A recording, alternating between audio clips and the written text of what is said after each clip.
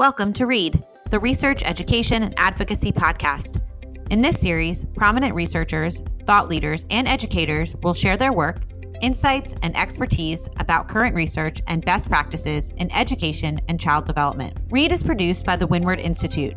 I'm Danielle Scarano, the Windward Institute's Research and Development Director and your host of the READ podcast. In previous episodes of READ, we have learned from leaders across the fields of research, policy, and education. In this month's episodes, note the plural, I'm beyond excited to interview experts at the Windward School, Peter Beardsley and Lara Damashek. Peter and Lara serve as the Committee on Special Education Liaisons for our students, families, and teachers. Okay, ask literally anyone at Windward about Peter and Lara, and we all would universally agree that their leadership and expertise in the field of special education is unmatched.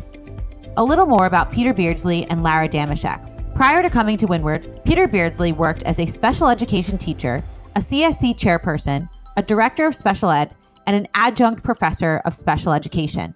Lara Damashek worked as a special ed attorney and a New York City public school teacher before joining Windward. They assist parents and guardians in their interactions with the Committee on Special Education, and they frequently participate in meetings for Windward students.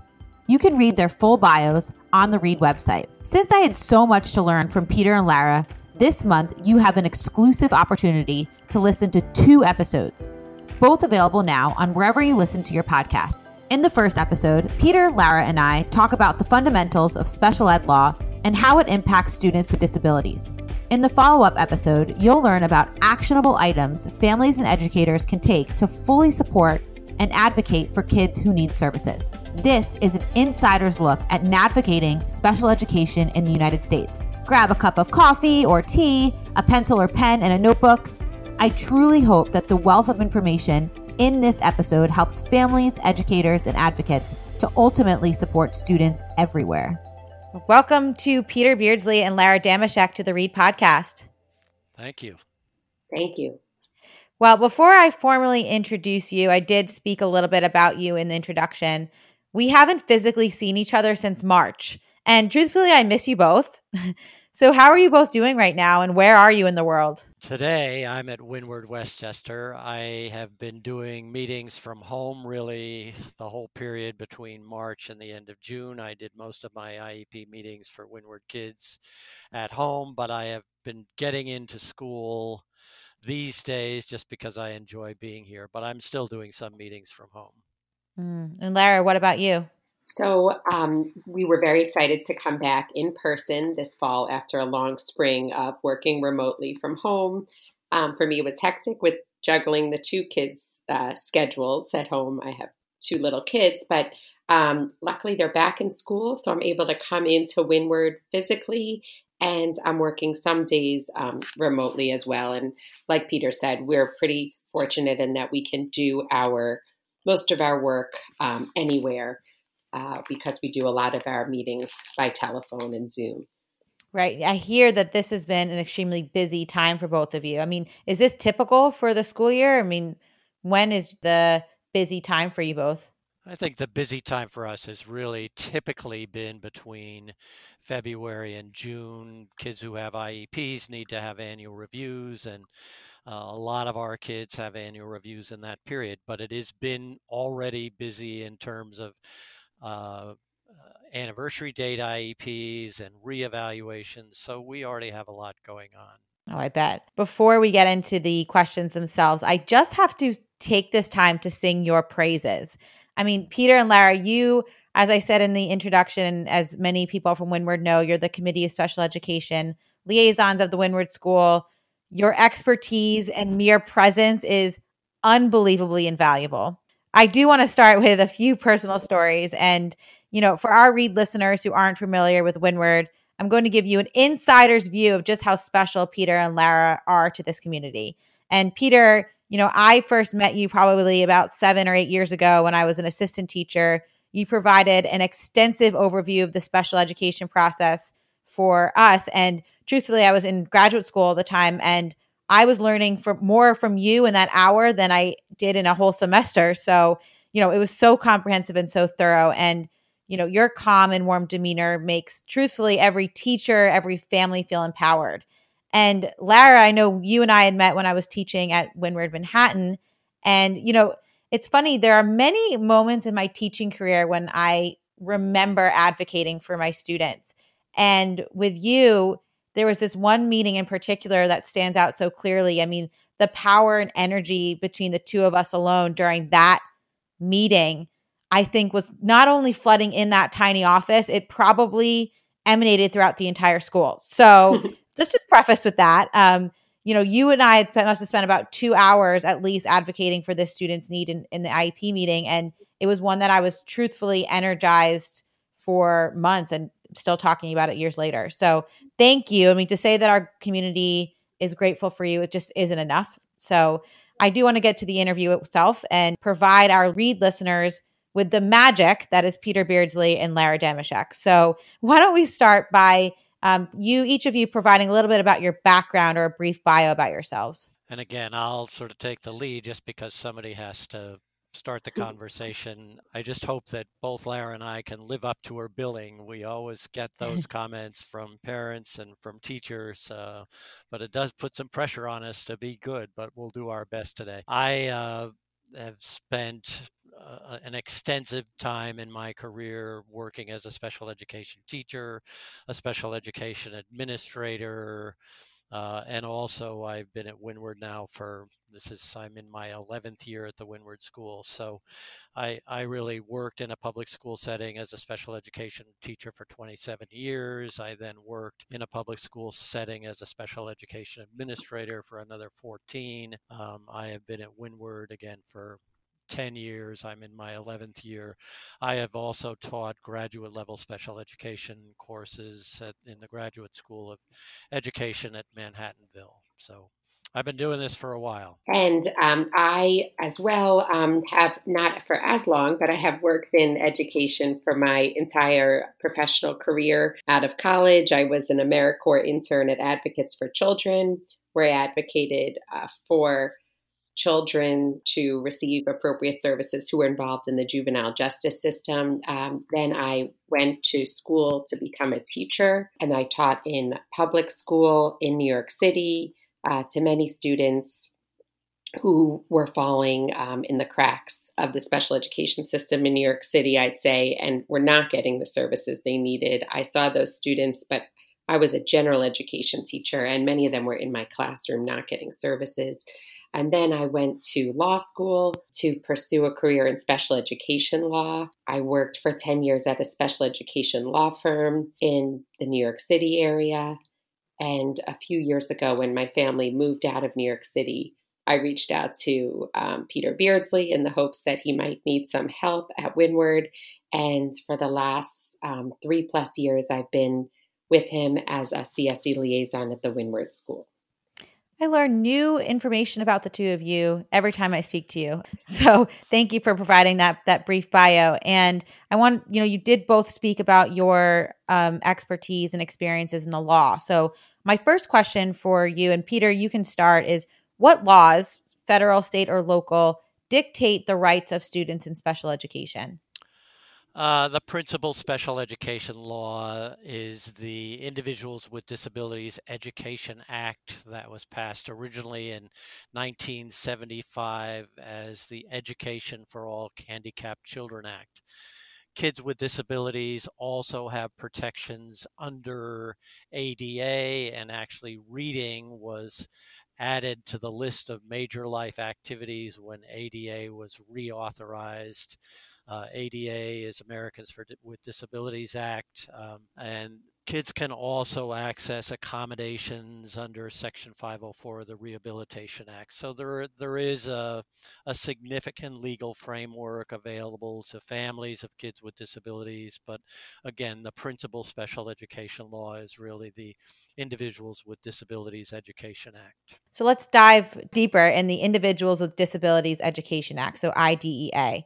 What are those basic principles that are outlined for special education? Yeah, so the original special education law was passed in 1975 as the Education for All Handicapped Children Act. And this was one of the first times that the federal government assumed a role in legislating issues related to education. And I think what you see in the period of time leading up to the passage of the Education for All Handicapped Children Act is work by advocacy groups, work done by parents, an awareness that there was a vast number of what I call kids with disabilities, what in those days were called students with handicapping conditions. And I think the research that was done prior to the time that the law was passed revealed that over 1 million students were excluded from public education.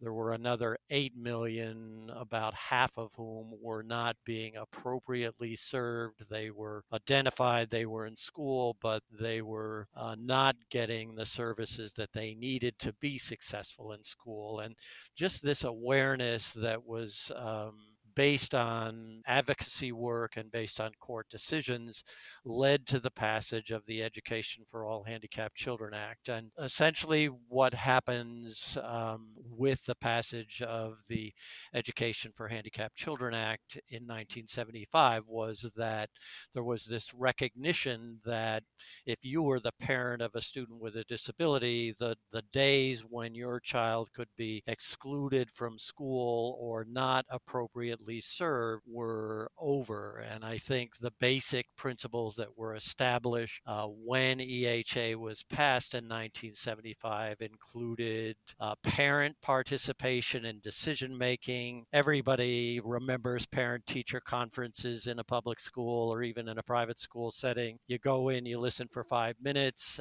This is not the case in the Education for All Handicapped Children Act. And essentially, parent participation in decision making makes parents a member of the decision-making team. And really at this time, decision-making for kids with disabilities was removed from school administrators and assigned to multidisciplinary teams, and parents became members of that team, and their views were to be considered and were valuable in terms of developing educational programs for kids with disabilities. The basic principles, again, parent decision-making or parent participation in decision-making. Kids with disabilities have an opportunity to access a free, appropriate, public education, and all of those terms have been defined. We usually just refer to this as the provision of FAPE, but again, the provision of FAPE, free means at no cost to the parent, appropriate means an education that is designed to address the unique individual needs of a student. Public means it's provided through the public school system. And there the principle is if public schools are available to kids generally, they need to be available to subsets of kids, including kids with disabilities. And that's really an important principle. And education is broadly defined. Education, everybody has a clear idea of what education means in public school settings, but education for kids with disabilities is really broadly defined, and that is critical depending on the specific needs of the parent. Another key principle is least restrictive environment, and in disability law, normalization or delivery of services in the least restrictive environment just means that kids are educated to the maximum extent possible or the maximum extent appropriate in a setting where they can interact with typically developing peers. But the key feature of least restrictive environment is it's not just education in a general education setting with typically developing peers, but there is this effort to balance the desire to have students in the least restrictive environment, but also to have students in in an environment where their special education needs are being addressed. So it's not okay for a student with a disability to be in a general education setting if the student's needs are not being addressed in that setting. And that really is a key distinction, that sort of balancing between a desire to have students in the least restrictive environment, but also a setting where their needs are being appropriately addressed. All of these decisions are based on non-discriminatory evaluations and the development of individualized educational plans. And so individualized education, the way the process is intended to work is that a multidisciplinary team is established. The student is evaluated, an array of information is gathered and reviewed, and then a decision is made about whether or not the student qualifies as a student with a disability. If the student qualifies, then an IEP is developed. The IEP is the individualized program that is developed to meet the unique needs of the student. So beyond that, I think the only other important principle is procedural due process, or protections to parents through the process. And basically, that principle says that we do our best to make the system work the way it's supposed to work. But if things don't work, or if people aren't satisfied with the outcome, there are protections available to parents that can be accessed through procedural due process. And I think Lara is going to do more of that. So I'll stop there for now and pass the mic back to you, Danielle. Yeah, that's a really good point. And I'm glad that you outlined not only the free and public education, least restrictive environment, individualized education plan, but also this due process part. And I didn't know that the parent team was actually added in this policy. And I think that's a really important part in terms of having parent involvement and family involvement. I know IDEA also outlines specific disability categories. And I know, Peter, you can speak to this. I believe there's 13. At Windward, students usually fall under certain categories of these disability categories. But I think, Lara, I want to ask you, what is the difference between a diagnosis and a classification as identified by IDEA and other policies? So a diagnosis is a clinical term really reserved for, it's an assignment given by a medical professional or, a psychiatrist who is actually diagnosing a child with a specific diagnosis. And that would be something on the DSM-IV. It's a really clinical term, and it's not necessarily something that a CSE or a committee on special education could do. For example, a school psychologist could not give a diagnosis. So most simply put, I'd say a diagnosis is really, more of a medical term or an official clinical term given by a certified professional, whereas a classification is more of an educational label. It's used by the school district, specifically the Committee on Special Education, when it's used to describe the student's primary handicapping condition. So the Individuals with Disabilities Education Act, as Peter was explaining earlier, requires school districts to provide special education support for all students who are eligible. But not all students are eligible. The school district has to find that there is one classification or educational label, so to speak, that is so significantly impacting that child's performance in school that he or she should be eligible to receive services. So classification, there are 13 of them under the IDEA. It's not a medical term. It's not set in stone. Sometimes we will explain to our parents not to worry so much about the classification that's used. The main concern is that the student gets the services and program that they need. And a classification is really the label which best describes at this point in time what is impacting the child's performance in school adversely. So that can be changed from time to time as needed.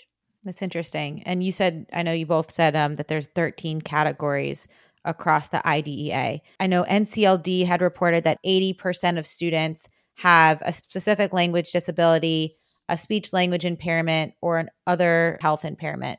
Now, can you walk me through what these are? What is a difference between a specific language disorder as opposed to a speech language impairment as opposed to an other health impairment. Now, I also know that ADHD follows under the other health impairment. So let's walk me through those three main categories. Yeah, and I think this is back to me. I will say that Windward serves primarily students with language-based learning disabilities. And when students who need to be at a program like Windward are identified as students with disabilities, again, the typical disability categories for students who are diagnosed with a language-based learning disability, including dyslexia, are a student with a learning disability, student with an other health impairment. That is the disability category that includes ADHD, both in attentive, hyperactive, impulsive, and combined types. So it is, again, learning disability, other health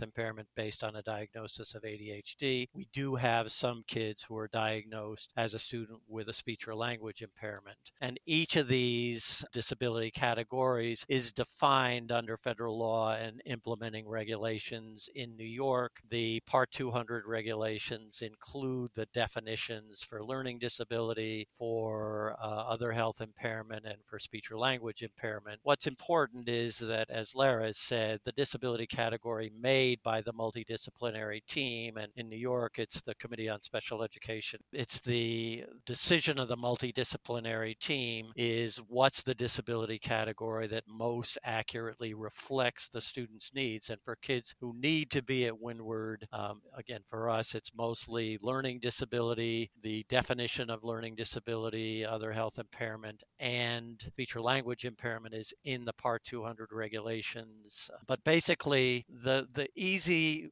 conceptualization of a learning disability. Kids with learning disabilities are typically kids with average to superior intelligence. They demonstrate a pattern of strengths and weaknesses in their cognitive profile, and they also demonstrate unexpected underachievement. And unfortunately, the definition of learning disability is extensive. There are 3 pages in the Part 200 regulations that describe decisions made to identify a student with a learning disability. These involve discussions that look at things like discrepancy between actual and expected achievement or severe discrepancy analysis. They involve response to intervention. They involve monitoring of progress over time. So sometimes the decision to identify a student as a student with a learning disability can be complicated by the array of data that can be reviewed as a part of the evaluation process. Other health impairment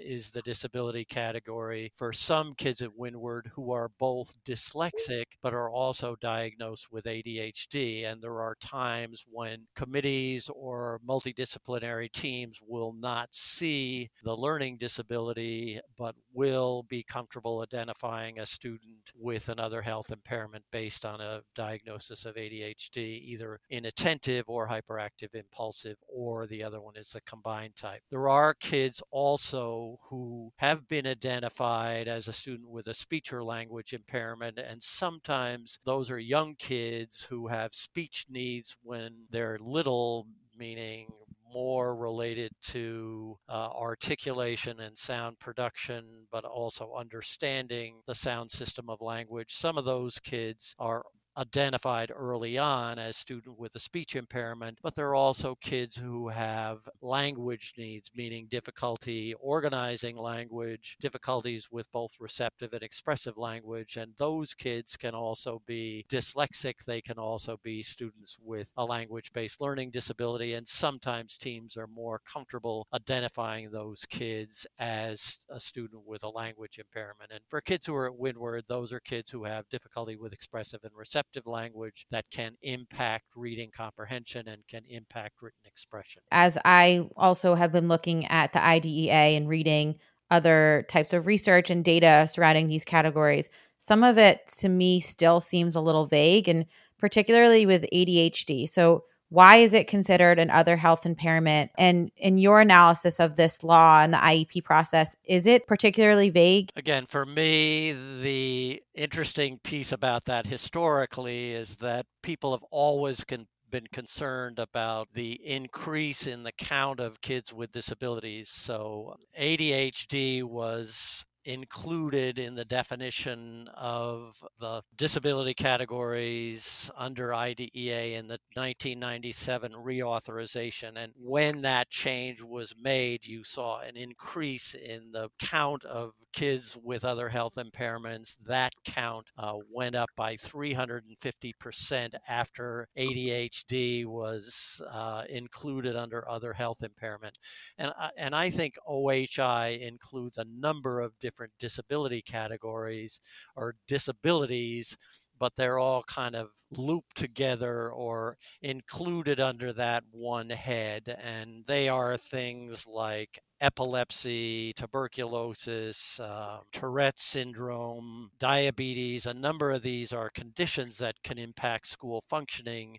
To me, ADHD is a distinct feature that can exist by itself, but it can also exist along with other disability categories. And I think the question about whether or not ADHD needs to be a separate disability category, I would just say we deal with law and regulations the way they're written, and we learn to make sure that kids who need protections of special education are identified. It's not the identification category that's critical. It's the relationship between student needs and the services that really becomes more important. And I know Lara has done some work on this also, so I'm happy to let her comment on her perception of this from her experiences. Right. And Lara, as you speak, thank you, Peter. It actually just lit a light bulb in my head. But Lara, as you speak, given the research showing the comorbidities between ADHD and a learning disability, do you think that this classification is often detrimental, or is it more important about the student needs, as Peter was saying, in terms of how the specific individualized educational plan is outlined? It's interesting because I do see, I see your point I can see an argument being made for having ADHD as its own classification, but having it under other health impaired, which is separate than learning disability, has actually not been really problematic or limiting. In fact, it's kind of been helpful from a strategic perspective because, like Peter was saying, the priority is getting the students classified as students who do have special education needs and getting them the support and services they need. So sometimes, for example, it may be hard to convince the Committee on Special Education that a student's learning disability is so severe that it rises to the level of needing an IEP. That's a much bigger discussion, as Peter alluded to earlier. But in cases where that student also has ADHD, we kind of use that other health impairment as a loophole to get the Committee on Special Education to agree under that category. And so we're still being genuine in that there is a real ADHD issue, so other health impairment is appropriate, but we could just as much have gone with learning disability. But when a team, for whatever reason, is finding it hard to agree that there is a significant learning disability, we can use the other health impairment as another category to convince the team, and the threshold is a bit lower. So it's a bit easier to show that an other health impairment or ADHD is impacting the child in school than it is the learning disability. For example, very often our students are very bright and they have a learning disability, so they can test fairly well. And so the school district will often try to deny services when a student is testing so close to average, and they will make the argument that the learning disability is really not having such an impact on the child's education. And when the scores indicate that the student is average or close to average, it's harder to convince them otherwise. However, when you have a child who has ADHD, so obviously impacting their ability to attend in the classroom, we can more convincingly make the argument using input from our teachers who work with the students directly that this student's ADHD is having a significant impact. You know, without the intensive redirection, support, small setting, we make the argument that the student would be unavailable to attend. So I think it actually serves to our benefit to have the two different classifications. I think ADHD is so specific that it would be worth noting on the IEP, but there are other sections of the IEP where you can ask the team to describe the condition in further detail. It's just that the classification is limited to those 13 general categories. Yeah, and can I just say that your comment about scores in the average range, I just think this is an issue that parents need to understand. There is nothing in law and regulations that says a determination that a student is a student with a learning disability is based on average range scores. What happens is that there are areas where, or disability categories where multidisciplinary teams based on guidance from administrators establish guidelines or eligibility criteria. And again, there is nothing in law and regulations that says that distinction between average and below average performance is the basis for making a determination about a disability. The way the process is supposed to work is that you're supposed to evaluate the student, consider all aspects of the student's needs, and make a determination about whether or not the disability category is a learning disability. And because parent participation in decision making is a key part of the law, and multidisciplinary evaluations based on individual needs, these are key parts of the law. And if you're making a decision as a multidisciplinary team based on guidelines or eligibility criteria, then really there's no point in having a meeting if you're just going to rely on eligibility criteria. The intent of this law is you consider all aspects of student functioning, you determine the disability category, and you provide the services the student needs. And again, that's just one of these issues that we deal with at times. And yes, the fact that, the language for speech or language impairment and for other health impairment is that the disability adversely affects student performance does give us these other disability categories. But to the extent that a decision is based on guidelines, that just compromises the way the system is supposed to be working based on both federal and state law and implementing regulations. Wow, thank you, Peter and Lara. These are really informative points about policy, the law, and education rights of students with disabilities. I mean, my head is spinning. I have 16 pages of notebook paper with notes and diagrams. Woo-wee! I have to listen again. I do appreciate that you both so thoroughly broke down the law and the rights of students with disabilities. I do think that the information you provide is so critical for families, so fundamentally important for all educators to know, not just special educators, but educators in early, K-12, higher ed, district leaders, etc.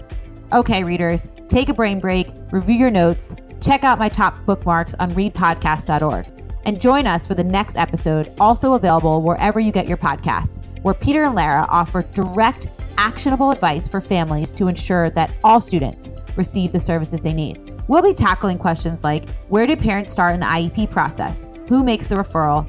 How can I best be prepared for meetings? What rights do parents and educators have? Again, you will need a lot of notebook paper, your favorite coffee, matcha for me. Enjoy the next episode. Until next time, readers.